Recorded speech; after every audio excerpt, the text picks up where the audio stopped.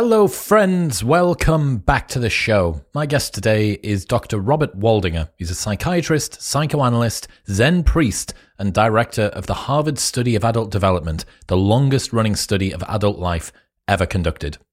What makes for a good life? That was one of the main questions I asked myself when I began this podcast. A far easier solution would have been to just speak to Dr. Waldinger, as his team has been researching thousands of the same individuals for 75 years to answer this question definitively. Expect to learn how you operate a longitudinal study that spans more time than any researcher's career, just how in-depth this study went with brain scans and blood tests, what the most important factors which determined life happiness were, how many friends people should have if they want to be happy, whether being married makes you live longer, what role achievement has on life satisfaction, and much more. In other news, this episode is brought to you by Surfshark VPN. Protect your browsing online and get access to the entire world's Netflix library for less than the price of a cup of coffee per month. If you use a public Wi-Fi network like a library or a cafe or university, the internet administrator can see all of your data, and that is stopped if you use Surfshark VPN. It also is allowed across unlimited devices, so your laptop, your phone, your iPad, even your smart TV. And it gives you unlimited access to the entire world's Netflix library. It'll allow you to use services like HBO Max and Disney Plus when you're abroad. And all of this is for less than the price of, a rubbish espresso every single month. $2 or £2 per month, less than that in fact, because it's 83% off, 3 months free, and a 30-day money-back guarantee. So you can buy it, set it up, which takes 30 seconds, try it for 29 days, and if you don't like it, they'll give you your money back. Head to surfshark.deals/modernwisdom. That's surfshark.deals/modernwisdom. In other news, this episode is brought to you by MyProtein. They are the number one sports supplement company on the planet, literally the biggest in the world, and it is a new year. If you are getting into your fitness, if you are making some improvements to your health, you need to ensure that you're getting adequate protein. It will support your muscle building and it will make you feel better, plus help you to lose weight by being the best profile that you can get when it comes to a macronutrient. MyProtein's Clear Whey is the best protein powder that I've ever found. It's light and fruity, it looks and tastes like juice, but it has more protein in than a normal protein shake, and it comes in amazing flavors. Orange and mango is goated, absolutely goated if you want to get started. Also, they've got protein bars, food, supplements like creatine, pre-workouts, recovery drinks. They've got absolutely everything, and they ship worldwide, and you can get 37% or greater off everything if you go to bit.ly/proteinwisdom and use the code modernwisdom at checkout. That's bit.ly/proteinwisdom and modernwisdom at checkout. And in final news, this episode is brought to you by Optimal Carnivore. Organ meats are some of the most nutrient-dense foods on the planet. The founders of Optimal Carnivore understood the amazing benefits, but found it difficult to source a variety of high-quality organ meat. They disliked the process of preparing them and trying to make them tasty, so they started sourcing 100% grass-fed organ meats from New Zealand, freeze-drying the organs and encapsulating them into convenient bovine gelatin capsules. So, if you have been learning or reading about the benefits of organ meats, but you do not fancy trying to tackle the difficulty of eating or cooking liver, this is a really good solution. It will help you to get the benefits of organ meats without having to go through the rigmarole of putting them in your mouth and tasting them. They have a grass-fed organ complex, a powerful combination of beef liver, brain, thymus, heart, kidney, spleen, pancreas, lung, and gallbladder, none of which sound particularly enticing to eat, but all of which you can get by trying their supplement. Head to amazon.com/optimalcarnivore and use the code WISDOMSAVE10 to receive 10% off everything at checkout. That's amazon.com/optimalcarnivore and WISDOMSAVE10 at checkout. But now, ladies and gentlemen, please welcome Dr. Robert Waldinger.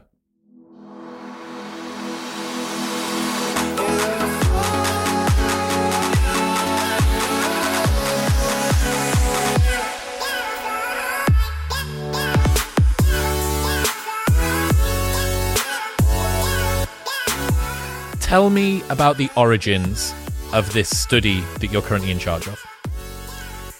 The study started in 1938. It's the longest study that we know of the same people going through their entire lives. And it started as two studies that didn't even know about each other. One was started at Harvard College, undergraduate students, 19-year-olds who were chosen by their professors as fine, upstanding specimens. And it was to be a study of adolescents moving into young adulthood. So, of course, if you want to study normal young adult development, you study all white males from Harvard, right? It's like so politically incorrect. And then the other study was a study of juvenile delinquency. It was started at Harvard Law School by a professor named Sheldon Gluck and his wife, Eleanor Gluck. They were interested in why some children from really disadvantaged backgrounds and troubled homes managed to stay on good developmental paths and stayed out of trouble. And so both of those studies were then put together in the 1970s as contrasting groups, one very privileged, one very underprivileged. And we've followed them, their spouses, and now their children for 85 years. It was all men to start with. Was all men, now more than half women. Wow, because that's kids plus spouses that have been introduced. Yeah. And this is only in America? Only in America. Right. I mean, some now live abroad, but they all started in America. Do you see any issues about this being weird, Western, educated, industrialized, et cetera, It is totally weird. It is totally that. And so what we've done, and this is particularly in the book that we're just publishing, we've made sure only to present findings that have been corroborated by other studies around the world, studies of groups that are not weird, Western, educated, white, right? No, we have so people of color, people of very different ethnic groups and cultural backgrounds, so that we're not presenting findings that we believe are pretty specific to this very narrow demographic. Yeah, that's you don't just want that cohort, right? You want everybody, you want it to be as applicable as possible. Yeah. Okay, so what are the sort of things that you're asking people? Oh boy. Well, we're studying the big domains of human life, okay? Mental health, physical health, work, including promotions, getting fired, successes, failures, relationships, not just intimate relationships, but all kinds of relationships. So we're studying all of that, and we've studied the same things for 85 years, but then we've used different methods. So, to be sure, we ask them, how happy are you? We ask them many, many different sorts of questions, but we also ask other people about them, like spouses and children and friends. We also then use other measures. We videotape them talking to their spouses about their biggest concerns. We bring them into our laboratory and deliberately stress them out and then watch how quickly they recover from stress. We put them into MRI scanners. We scan their brains and we watch how their brains light up when we show them different kinds of pictures to see how the brain is interconnected and wired when it's looking at happy pictures and sad pictures, for example. So these are all different ways of trying to get windows on well-being, because that's what we're studying. We're studying human thriving, human well-being. You did DNA testing, blood samples, EEG, EKG, all manner of different health markers. So this isn't just self-rated happiness. How much do you earn per year? No, not at all. And in fact, what I love about this is it's kind of a history of science because, like we're drawing blood for DNA and mRNA, right? And those things weren't even imagined in 1938 when the study began. So what we love is seeing ourselves bring new methods online to study the same things. Wasn't there some really stupid questions that you asked people, like whether someone's ticklish or not? Exactly. We still don't know why they asked, "Are you ticklish?" But they did. They must have thought. And you've kept that in. Well, we didn't keep it in. We don't repeat the questions that we don't see a reason to continue asking. Okay, so it's gone now. No one knows if they're ticklish. What if all of the most we could know if they're ticklish. What if all of the most interesting insights were coming out of ticklishness correlation? Well, that's actually been one of the cool things about the digital age. We scanned all of these paper documents, hundreds of thousands of pieces of paper, scanned them into searchable PDFs. And now we can search them. We didn't even know that we asked them if they were ticklish until we had these searchable PDFs. And then we started, Hilarious. you could put in the term mother and it will pull up every mention of the word mother in a man's file over his entire life, or a woman's file now. So what we have is the ability to find things that we did not know existed in our database. Who is the person or team that is in charge of pulling this data out? Because it must be an incredibly sophisticated data science group of people that's managing all of this. Well, my co-author, Mark Schultz, is really the best, most sophisticated data science person I know. Thank goodness. I mean, he is my partner in all of this. And Mark Schultz now heads the data science program at Bryn Mawr College. It's a new program. And what we need is people who are sophisticated in managing multi-generational data. And also what's cool is, when you study siblings, like we've studied all the children, and that includes siblings in the same families, but you can't treat them as separate beings out in the world. You have to know that siblings are more connected than two other independent people. The data needs people. to be able to map the interrelations between people too. Exactly. So we use something called multi-level modeling, which is a very sophisticated theoretical, statistical modeling technique. And thank goodness I have people who know how to do that, because I don't do it. I think that's really cool. I also read about how there's a particular uniqueness between longitudinal versus a cross-sectional study. And the fact that most studies at the moment are this sort of snapshot in time, asking people to relive memories and to sort of give you self-ratings based on things that happened in the past.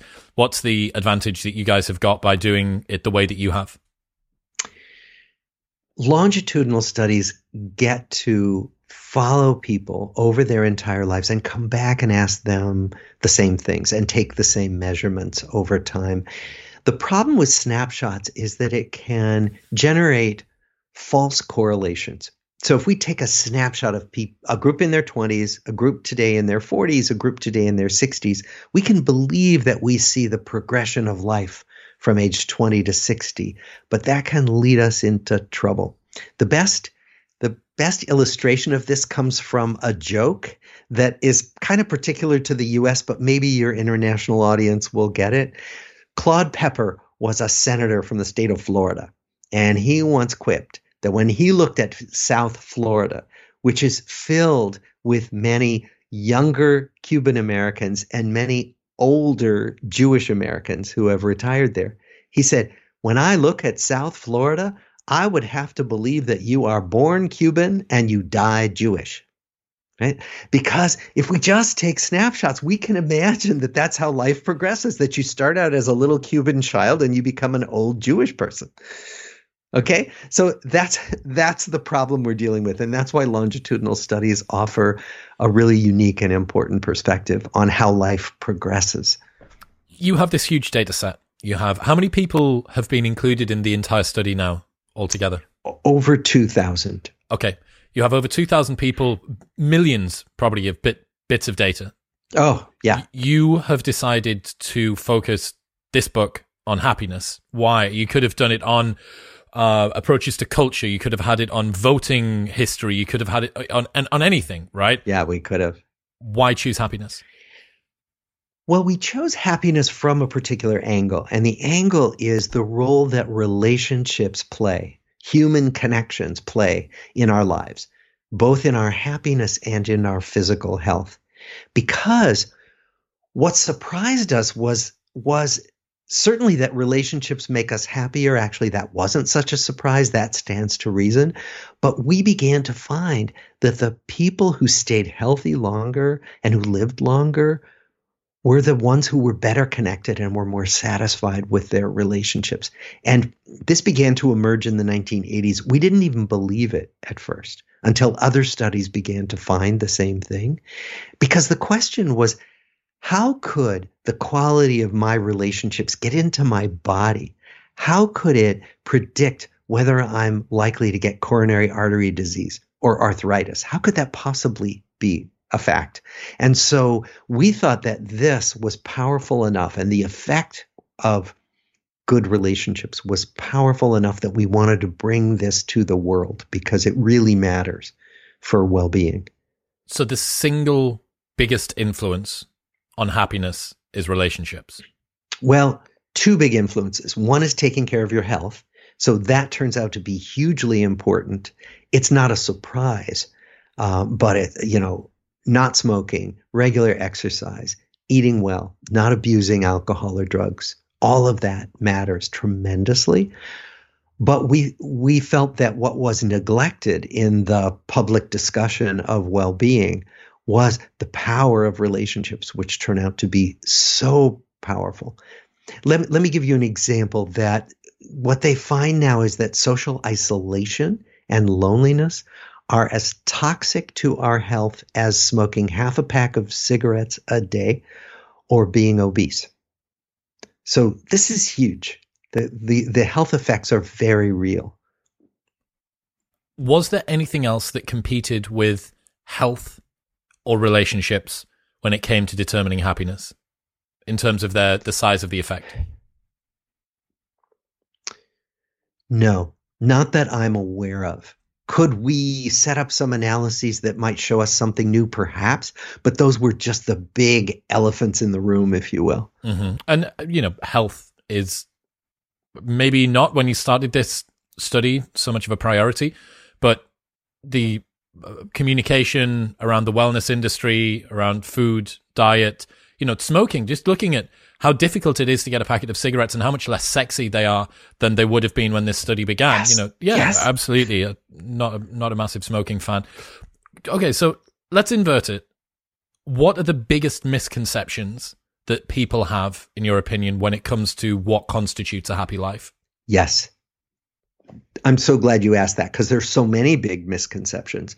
Probably the biggest is that if you do all the right stuff, you can be happy all the time. Because one of the things that's very clear from following these thousands of people is that nobody's happy all the time, that a happy life does not mean being happy 24/7. And in some ways that's obvious, but we can sell each other the myth that if we just do all the right stuff, we'll be happy no matter what. That, if you think about social media now, we curate our lives for each other in such a way that you could look at somebody else's Instagram feed of, being on beautiful beaches or beautiful meals or happy times with friends. And you could imagine, oh, that person has it all figured out. That person's having the good life. Because I don't post my photos of myself getting up in the morning hungover or really confused about my life. I don't do that, right? The problem with this curation that we all do for each other is that can lead us to feel like we are the only one for whom life isn't beautiful all the time. And so I just want to name that is a myth that we accidentally sell each other. And the media sells it to us, right? Because they want us to buy things. And they say, if you buy this car, you'll be happier. If you use this face cream, you'll look young forever. And so we are constantly being given these messages that there is a way to have the nonstop happy life. So I just want to name that. The other thing that's worth saying, I think, is that you do not need to be an extrovert to get these benefits. You can be quite shy. That's not a problem. That what we know is that we all differ in the extent to which we need people and benefit from people. That what we do believe from our research is that everybody needs like somebody who they feel has their back, right? And that you need one connection that's really solid to feel like the world is an okay place for you.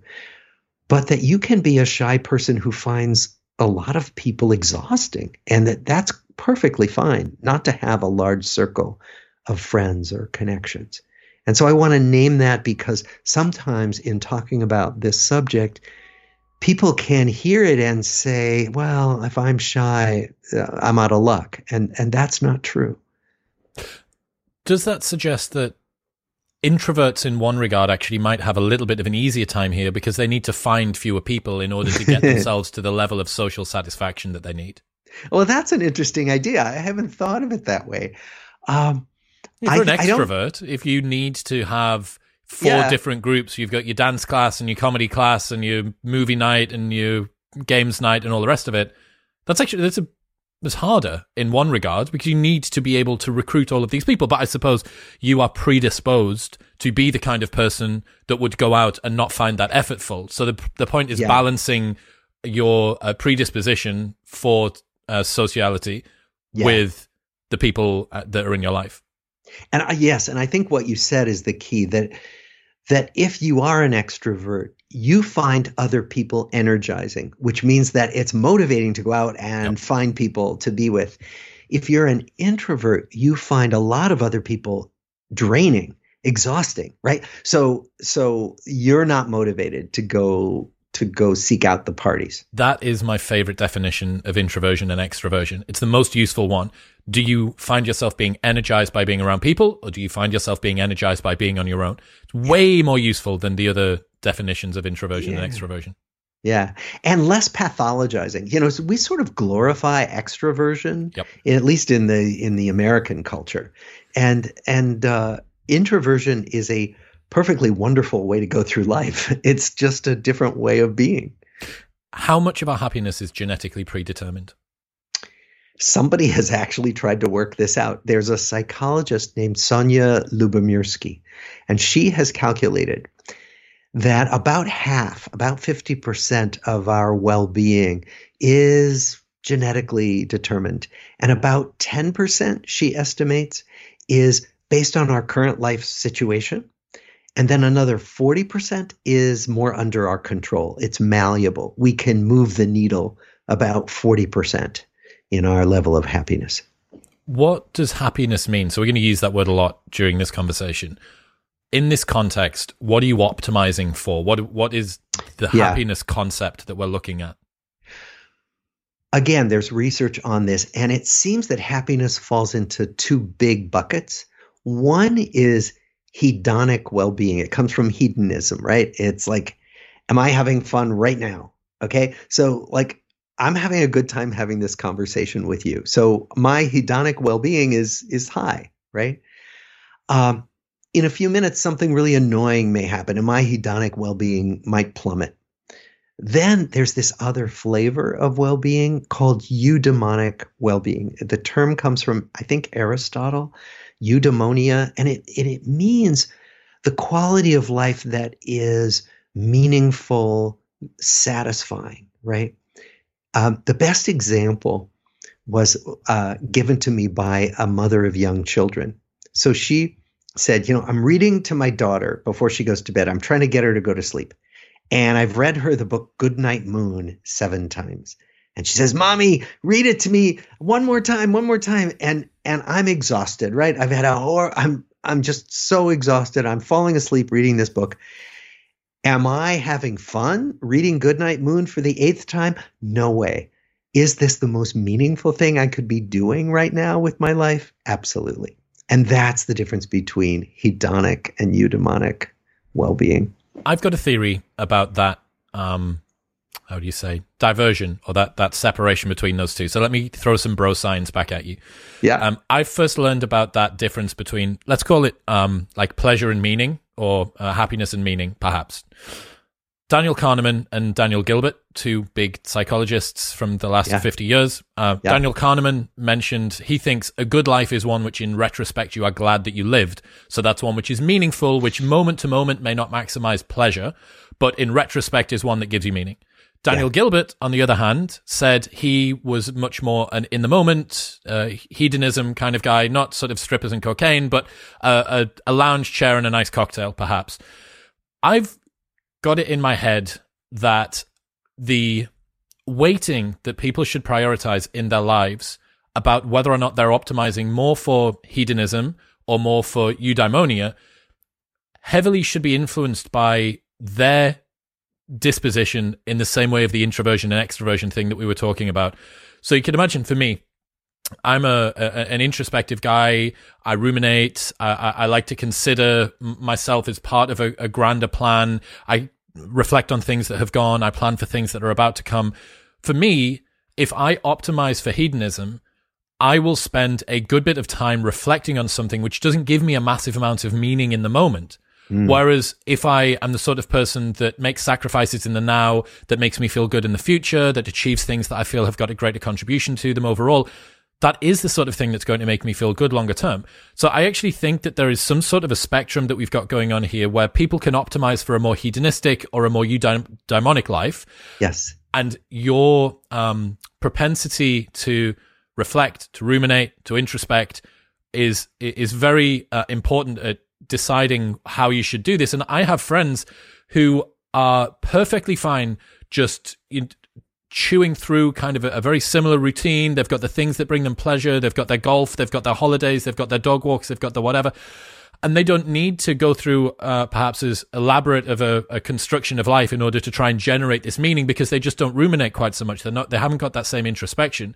Whereas I have friends who are even more tuned up on the introspection side than I am, and they can't bear to give themselves a day off. They can't bear to have. So I think that very much people are optimizing for the kind of life that they are predisposed to find value in. I think that's absolutely right. And in fact, you and I are more similar in that regard, in that I kind of am very introspective too. And and sometimes I envy my friends who can just go through their lives of golf and tennis and bridge games. And like, why can't I just do that? There's another flavor of happiness that some researchers at Columbia University have begun to find. And again, what they do is they measure people and on these three dimensions. There's a third, and they call it the psychologically rich life. So rather than prioritizing the pleasure I get right now from my golf game, or the feeling that I am doing something meaningful by talking on this podcast with you, right? The eudaimonia, it's the psychologically rich life. It's new, rich experiences. So it might be travel to new places. There are some people who just want to spend their whole lives traveling to places they've never been before. Not because they build anything, not even because it's fun in the moment all the time, but because this novelty and this psychological richness is what they crave. And I think that one way of thinking about this is that we all have these desires in us, but that they are higher or lower depending on how we're built psychologically, probably even neurologically and physically. That some people prioritize one over the others. Where would you rate on this curiosity scale? I think I rate high on the psychologically rich scale. That I find that I get bored. That I'm a good starter of things, but I'm not so great at maintaining. So that's why, it turned out that I was on track to run psychiatry departments. Like in my field, I'm a psychiatrist. Like you would run a psychiatry department in a hospital, and I was on that track, and I realized, oh my God, I would just hate this. That I sat around these meetings with all these people in suits. And that they were talking about problems that I know were really important, but I just didn't care, like insurance regulations and things like that. And so I realized that I'm just not going to be one of those people. That for me, I need some stimulation. And so actually, that's why doing this with you is very enlivening for me. It's not just that I'm having a good time; it's that it's stimulating because you have different takes than I've heard before on some of these matters. You ask me questions that I haven't thought of before. That is, that's enlivening for me. I think that the perfect way, if you weren't to have any sort of routine, life is going to be so chaotic that you basically can't do anything, right? There has to be some sort of routine. I have some friends that are total nomadic wanderers, and they wake up in a different time zone, in a different city, in a different whatever. Fair play. I think that's a very small cohort of people. I think most people want some sort of routine with some amount of variety within it. And, from my side, again, I think whatever that curiosity scale is, pick your 100th percentile, and that's where I would be. Now, What I have is the opportunity to do something which is still routinized, but within that, I get to cycle through the novelty as well. Right. This is not a conversation I've had before. This is not a person that I've spoken to before. This is a topic that I've got some idea about, but not all of it. And it's new and it's different and the backdrop and all the rest of it. So I think, just trying to think about an applied or continuing to dig into applied solutions here, certainly for people that have that high degree of novelty seeking that they want. They want to have adventure and do new things, but are restricted by any one of the million things that life can stop you from doing, whether it be responsibilities, financial restrictions, just time, whatever, bravery even. There are ways that you can cycle through that, give yourself that psychological, what was it? Psychological richness. Psychological richness, whilst not throwing everything out of the window, selling your possessions and going to Vietnam. Right. Yeah. Right. Okay. So you said in the book that a good life is by its very nature a complicated life. Why is that the case? Why is a good life not just a simple life? Because life is complicated by definition. I mean, think about the pandemic. None of us expected that, and then suddenly life was way more complex in a moment, right? In a week, everything changed. So much changed in our lives, right? For most of us, some more than others. And I think that what we know is that life is constantly bringing us things we don't expect. It's a proverb that I'm sure you've heard. People plan and God laughs. This idea that we can predict what's going to happen. It can be simple. It can be controllable. And that's just not the truth of human existence. And so I think that's why we say, the good life is a complicated life, because a bad life is a complicated life too. It's just that every life is complicated. Okay. Relationships. You said health, massive impact on happiness. Relationships, next biggest happiness impact. Why? Why do relationships matter?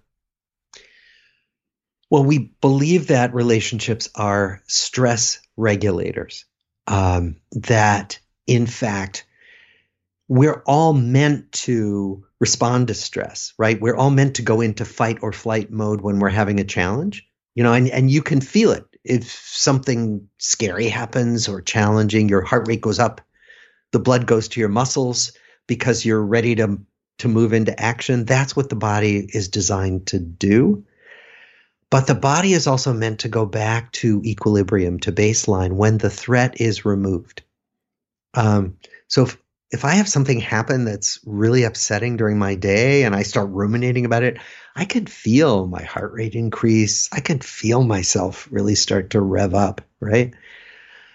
If I go home and I can talk to my partner, or, I can call somebody on the phone who's a good listener, I can literally feel my body calm down again. And what we think happens is that people who can't do that stay in a kind of chronic fight or flight mode, because stressors come along every day, and that we can, if we don't have those emotion regulators that relationships can be for us, that we stay in this mode where the body has higher levels of circulating stress hormones, the body has higher levels of chronic inflammation, and that those things break down body systems. So that question of, well, how could it be that stress, bad relationships, loneliness makes you more likely to get coronary artery disease and arthritis? How could it be both? Well, it seems that there are these general effects of the chronic stress mode that break down multiple body systems. And that's what we're saying that good relationships protect us from. And there's pretty good data so far to support this hypothesis. That is mitigating the impact of stress by giving yourself a sense of support from the people that are around you, somebody to talk to. What about the other side of that? Did you look at how relationships play a role in allowing you to further sort of revel and enjoy good things that happen in life? Are they able to extend out the enjoyment as opposed to just restrict down the negative? Absolutely. Absolutely. They've done studies of laughter. And that people who laugh more are healthier, that there is something about releasing these hormones that enhance physical well-being.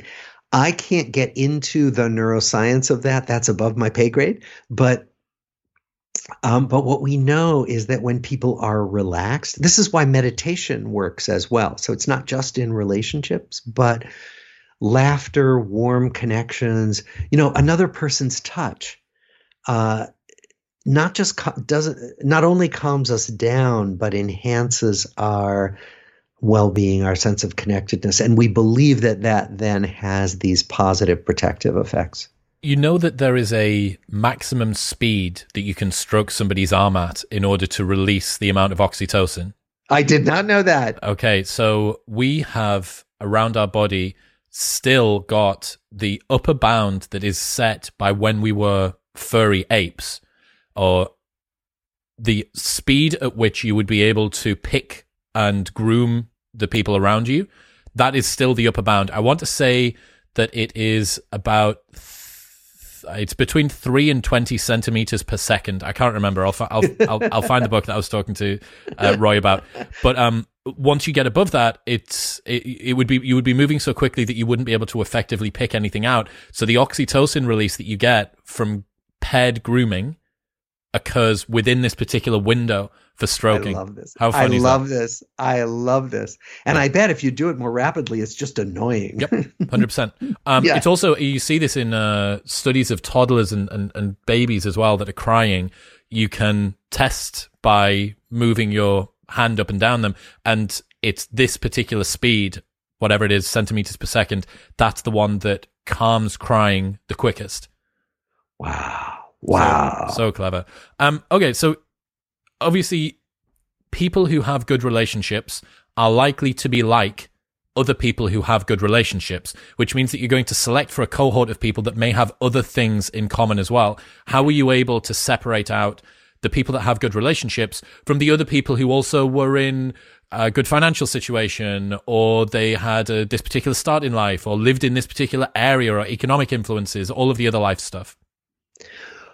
Well, that's a methodology question, an important one. Like, how do you know that an effect isn't being driven by something else, like your income or where you were born?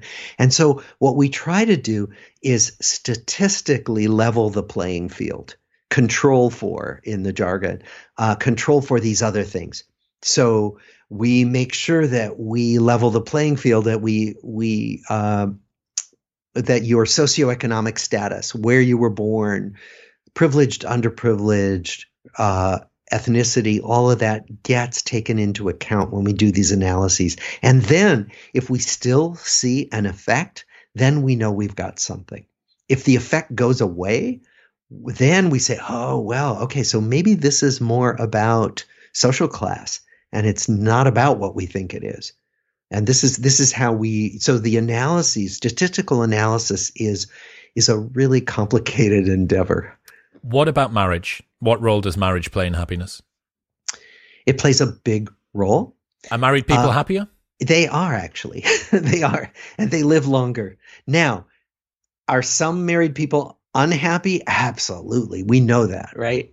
So it's all over the map. But if you just take thousands of people and you do great big averages, married people are on average somewhat happier, but that doesn't mean that you have to have a marriage license. It just means that people in an intimate partnership are, as a group, happier. Can you be happy without an intimate partnership? Absolutely. But you have to beat the odds. Not that great. The odds aren't. It's not like these effects are that massive. I was going to say, what's the size of the effect that we're talking about with marriage?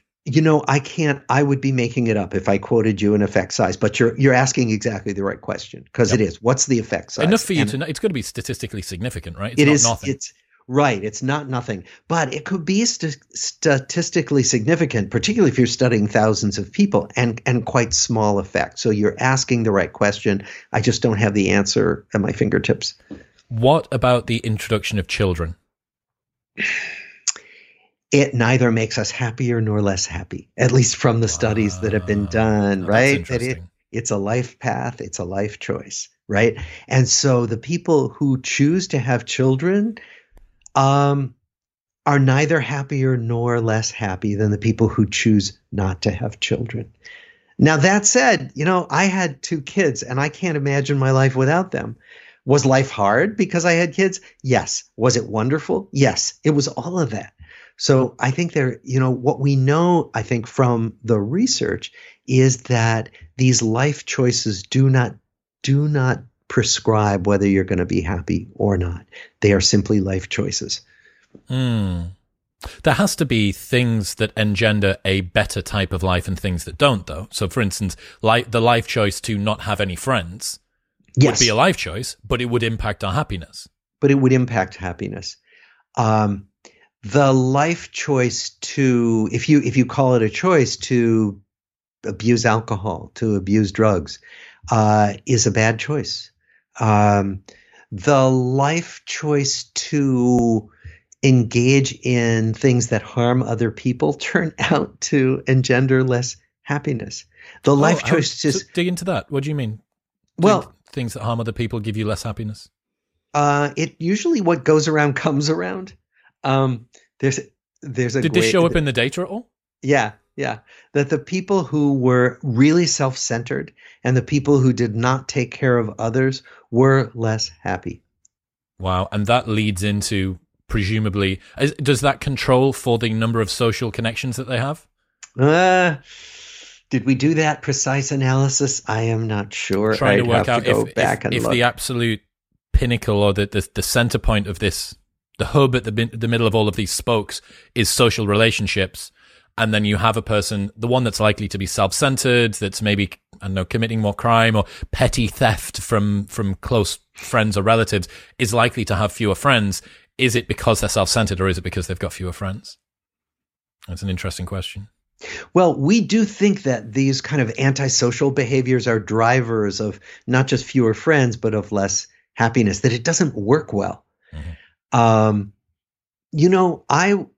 I'm not going to get into this because we don't want to get political, but I would believe that some of the most egregiously self-centered people in our political worlds actually have the most troubled inner lives.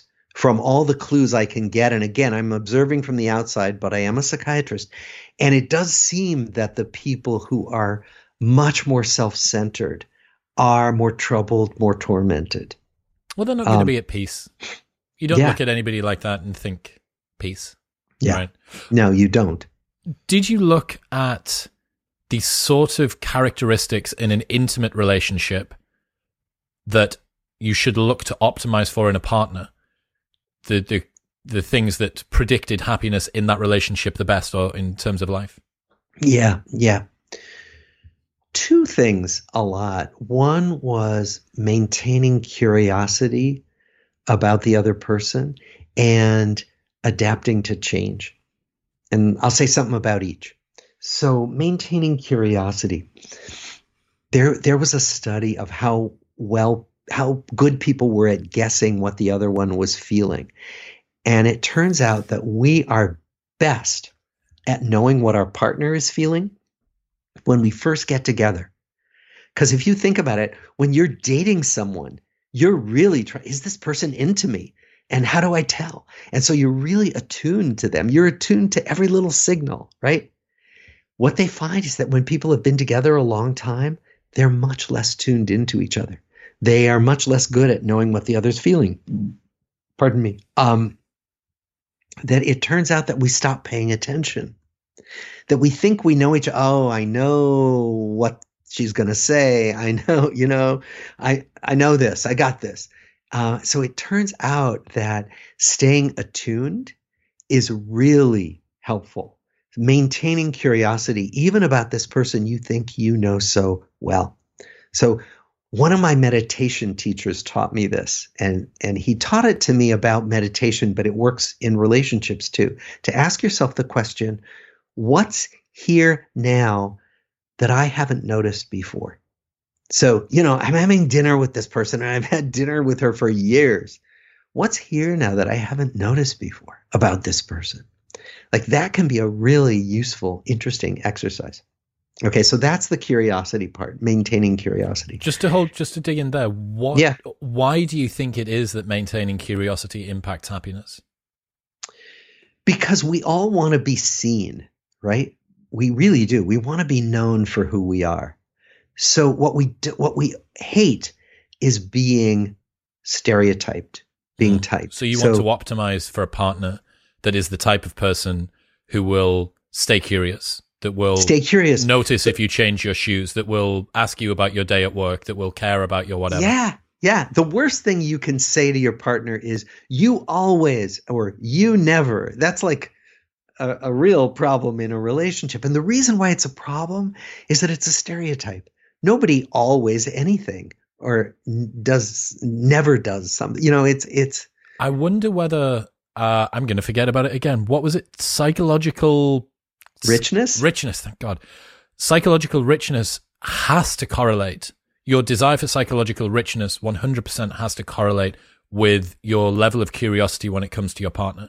Must do. I think so. It must do. So. That would be the driving force, or one of the driving forces behind it. So that would be interesting to see the psychological richness mapped over the top of that.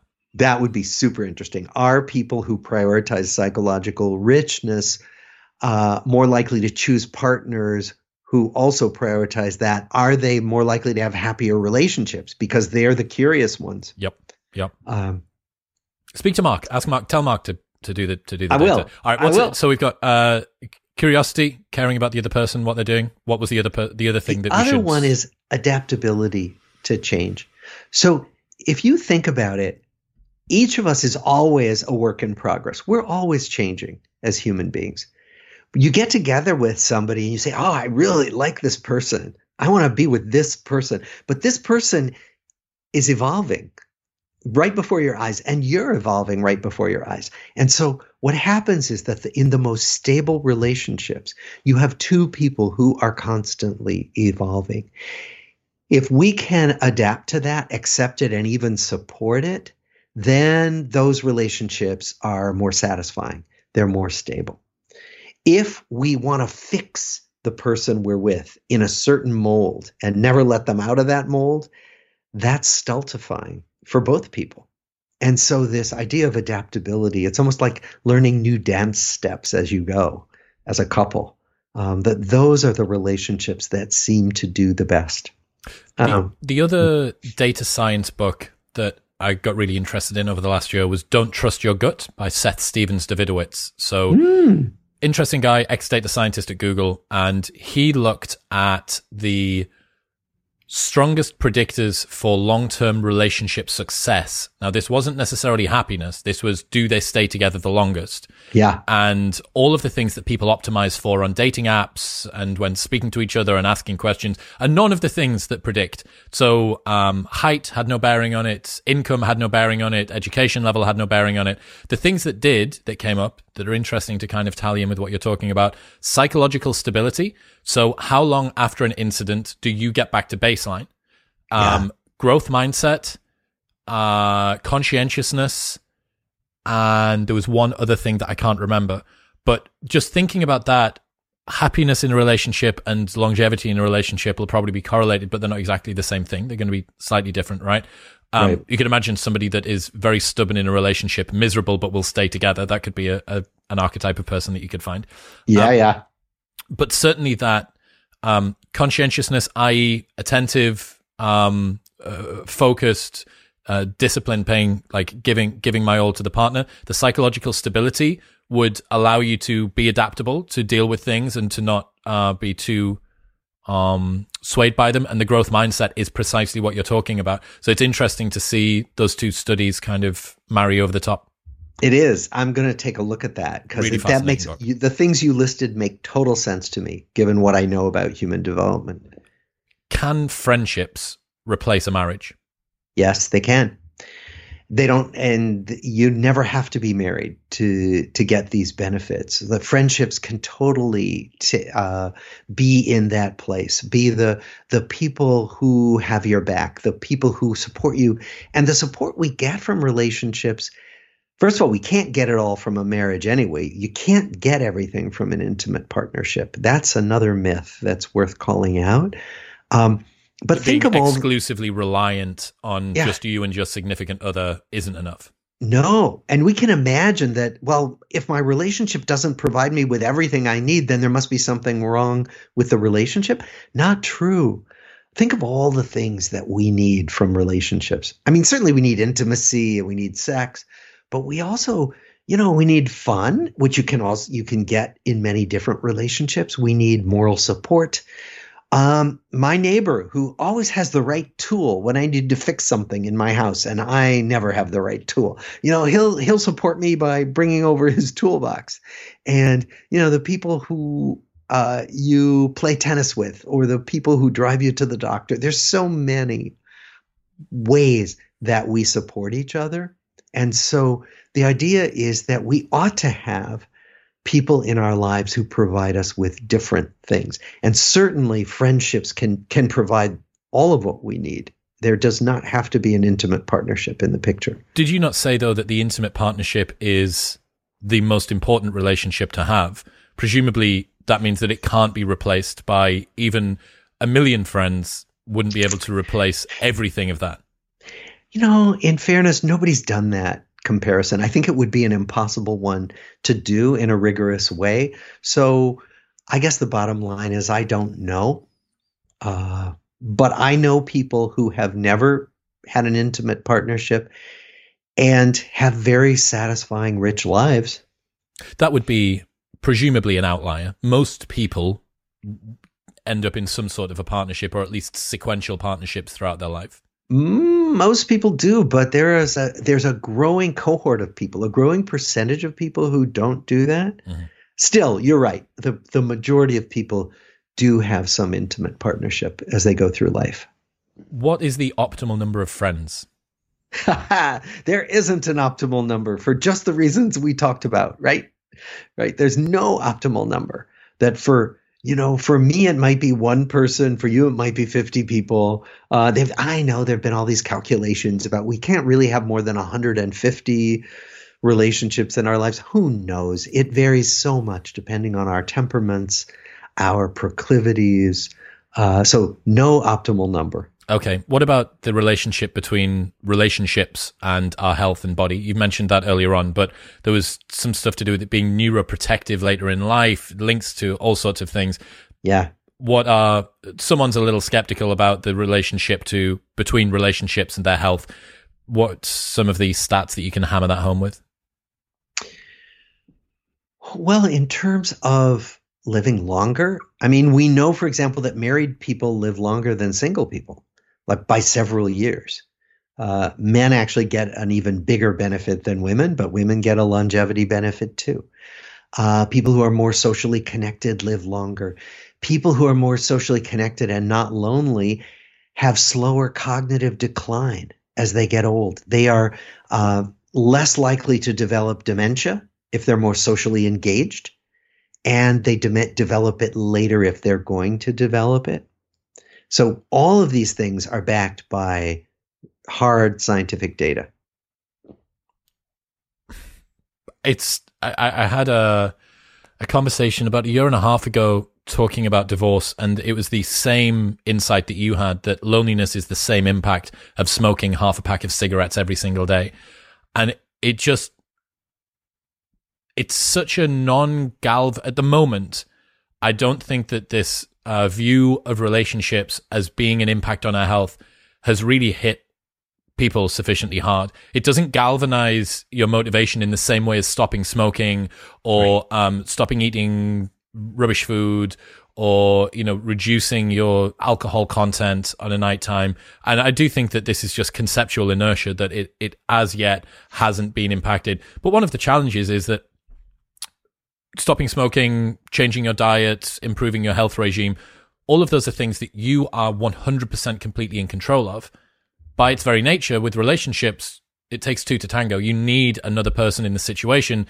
And I don't know how familiar you are with this sort of vibe online, this corner of the internet, but there is a growing cohort of people for whom they say, I don't need anybody in my life. I've tried to have friends, or I've tried to have a relationship, and people are just too difficult. I'm a lone wolf. I don't need anybody. And they're as convinced as it's possible to be about this stance, and they're killing themselves. And I really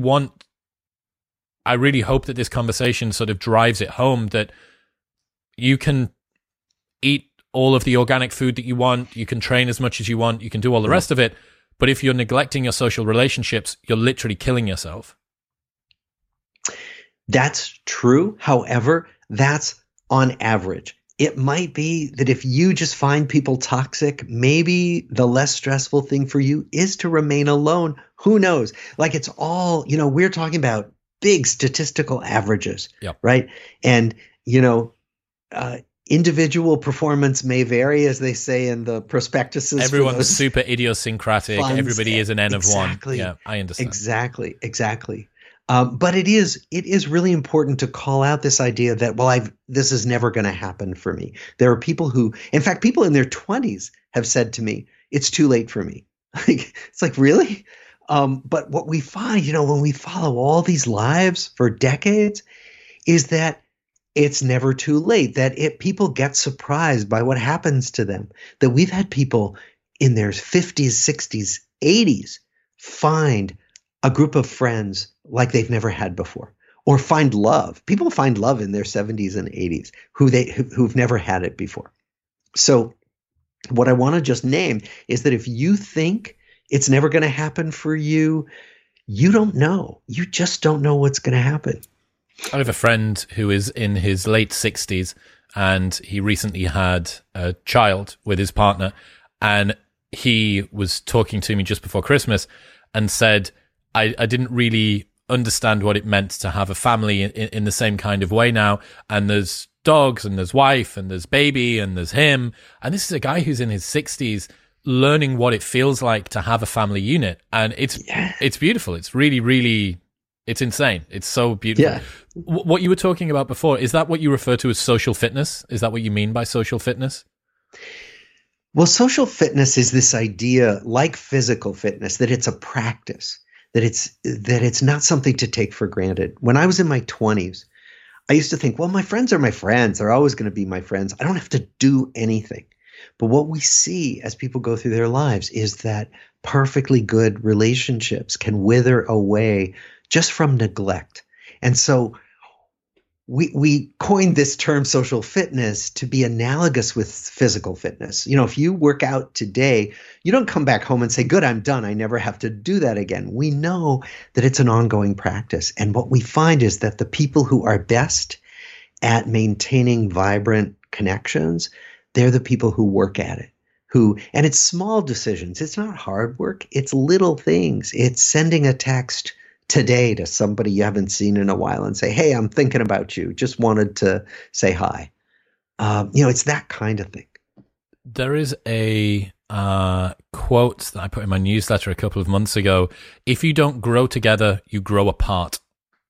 And I think that it's very difficult to reach inertia with a friendship. It usually tends, and I can see this in my own life, my friendships are either getting better or getting worse.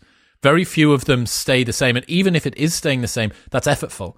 Not staying the same, just idling away on neutral in cruise control. It's effort in order to keep it at that same level. It's not nothing, right? I came back to the UK, I think 4 times last year. Once was for a bachelor party. Once was for the wedding that the bachelor party was for. Yeah. And then the final time was for Christmas. And I'd been there at the beginning of the year. Like, those things, I probably didn't need to come back for the bachelor party. That was elective. But I know that, apart from the fact it was great and I care about him, coming back has kept a ton of friendships ticking over. It was an important investment that I needed to make. Exactly. Showing up really matters. And that's what actually one of my teachers once told me. He said, when in doubt, show up for people. Like, just do it, right? And that's for weddings, for funerals, for whatever it is. If you think about going, if you think about picking up the phone, do it. Act on the impulse. Don't second guess it, unless it's 3 a.m. and you don't want to wake up your friend. But really make yourself overcome those doubts. How can people understand the influence of their childhood on their adult relationships?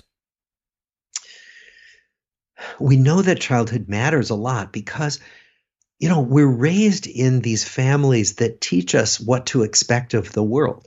They teach us what to expect of other people. You don't, as a 3-year-old, think, well, I wonder what other fathers are like or other mothers. This is just like, this is what moms are like. This is what dads are like. This is it, right?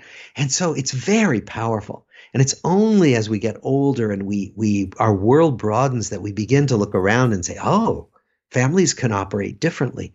And by then, we've really been conditioned to have certain expectations of our relationships and of the world. And those expectations don't have to be our destiny. So, like, if you've had bad relationships with parents, with siblings, if you've come to believe they can't be trusted, that can change. But it means cultivating and finding relationships with people who are more trustworthy, who are not hurtful. So it can change. We saw it change in many of the people we studied. But in some of the people we studied, they ended up recreating the same kinds of relationships they had in childhood. And so it really is a matter of trying to find relationships that don't make you relive your childhood if your childhood was hurtful. If we're lucky and we had good childhoods, then we want to find relationships that are similar to what we had in childhood. Isn't it strange that we sort of look for comfort even in a pretty nasty place as we grow up in later life? Yeah, that's one of the... I learned that from Alain de Botton from the School of Life. It's one of the oddest and kind of most uncomfortable sides of our preferences for partners, is that a lot of the time we look for some of the negative qualities that we had in our parents. You know, to me, it's not surprising because one of the things we gravitate toward is what feels like home, what feels familiar, even if it's not good, even if it's painful. And so, like, because oh, I know what this feels like. And oh, this feels so familiar. And so what we find, and Freud talked about this, and I see this all the time. So I do, my specialty in psychiatry is doing psychotherapy. So I see people every day in psychotherapy. And one of the things I notice is that they end up seeking out, they're like heat-seeking missiles. They seek out what feels familiar. And sometimes that's painful stuff that feels familiar. And so part of the learning in a good psychotherapy is to help people see, oh my God, I'm choosing the wrong partners because they feel so much like the people I knew as a kid. What else had important impacts on happiness? Health? Relationships? Have you got any idea what comes next? Luck. There is a lot of luck. You know, when our health breaks down, it's harder to maintain relationships. We don't have the energy. We don't feel as well. So there's a lot of luck. And I want to name that because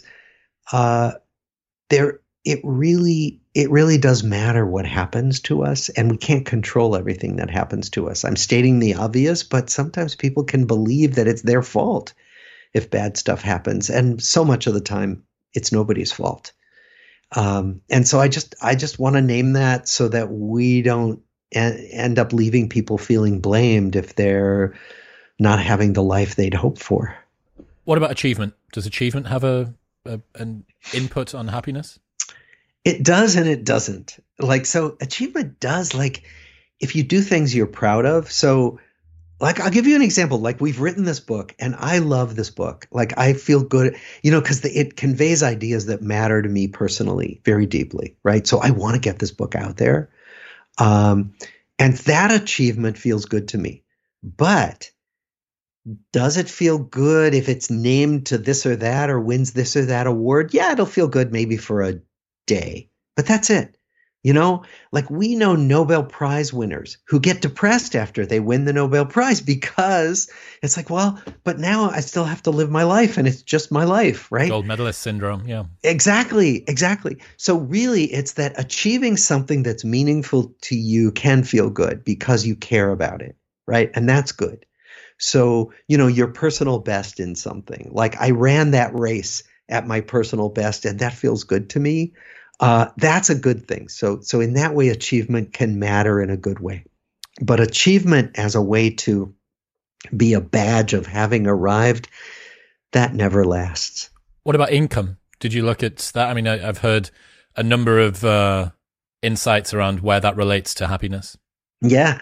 Well, there's this famous study that I know you've heard of, that $75,000 a year. $75,000 a year, and that amount varies. But basically, what all the studies show us is that we do need to have our basic needs met economically to have a sense of well-being. And so that means having enough money for food and shelter and healthcare and education to take care of our families, okay?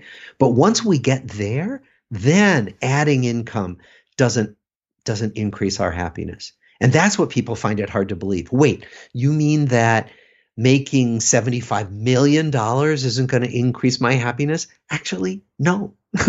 It won't decrease your happiness either, but it won't make you happy. And it's a cliche that money doesn't buy happiness, but it's a cliche for a reason, because people end up figuring it out, right? They did this study of lottery winners, people who win scads of money through luck, right? And they find that their state of well-being goes back to a baseline a year before they won the lottery. It goes back to about that a year after they win the lottery. Same thing happens to people that become disabled as well. Exactly. Hedonic adaptation's a hell of a drug. So I will send it over on email afterward, that book, Don't Trust Your Gut by Seth. He tries to dig into this as well. I think it'd be interesting for you guys to look at too. What he seems to find is that there is definitely a top out. It's around about that sort of figure, that sort of upper like tens of thousands. And then in order to achieve the same increase in happiness, you need to double the amount of money that you earn.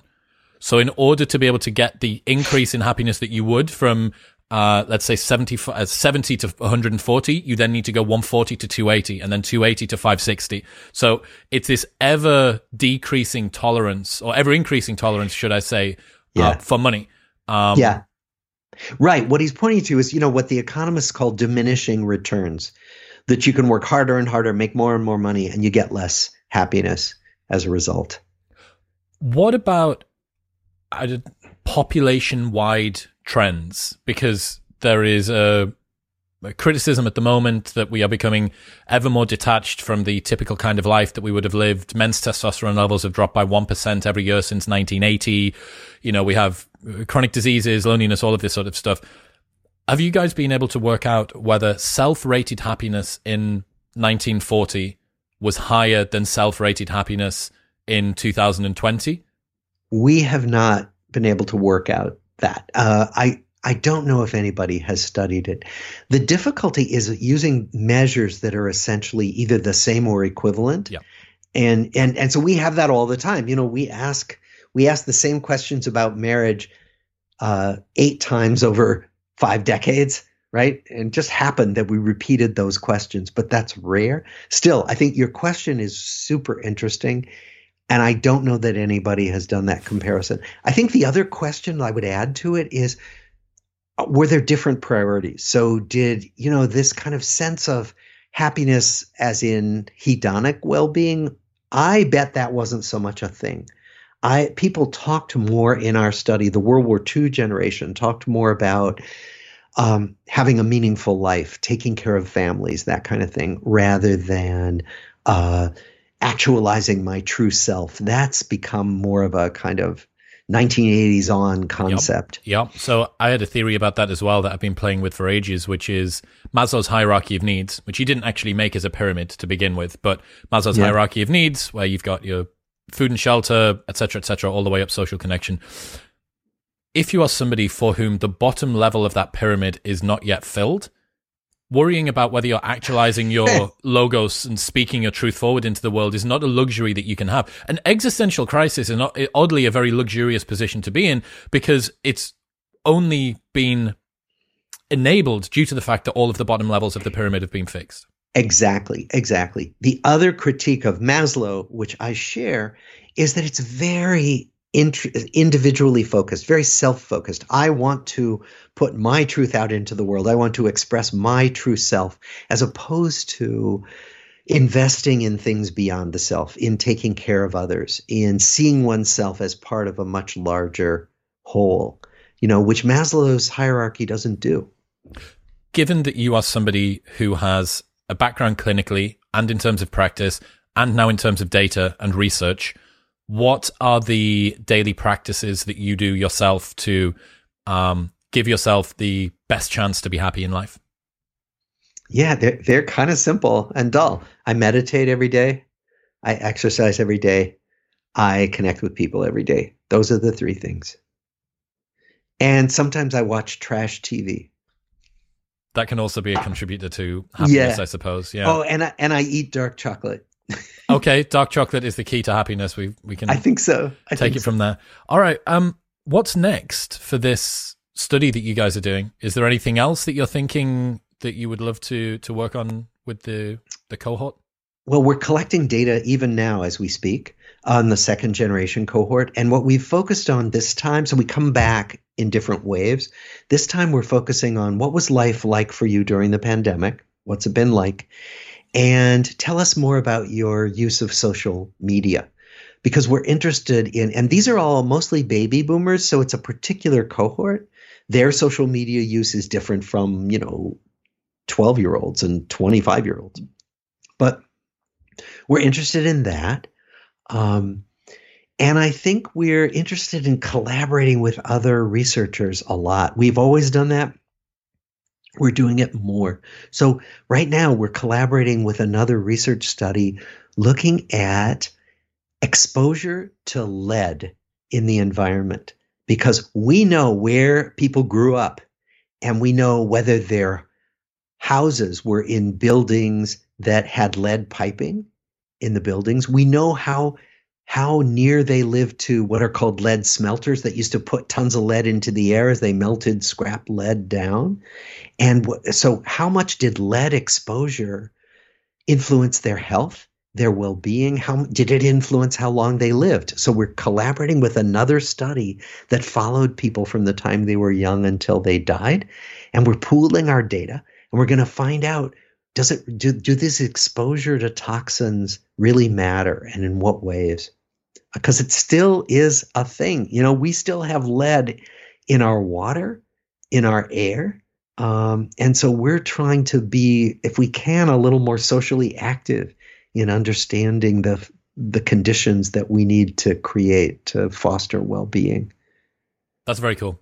Robert Waldinger, ladies and gentlemen, if people want to check out the stuff that you do, where should they go? So we have a book website. It's thegoodlifebook.com. But in addition, you could go to our study website.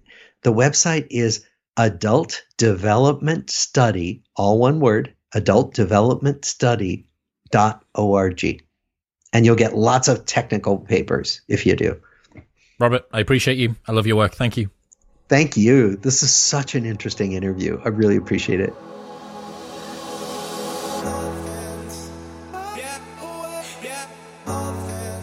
Thank you very much for tuning in. Don't forget that if you are listening, you should have also got a copy of the Modern Wisdom reading list. It is 100 books that you should read before you die, and it is free right now at chriswillx.com/books.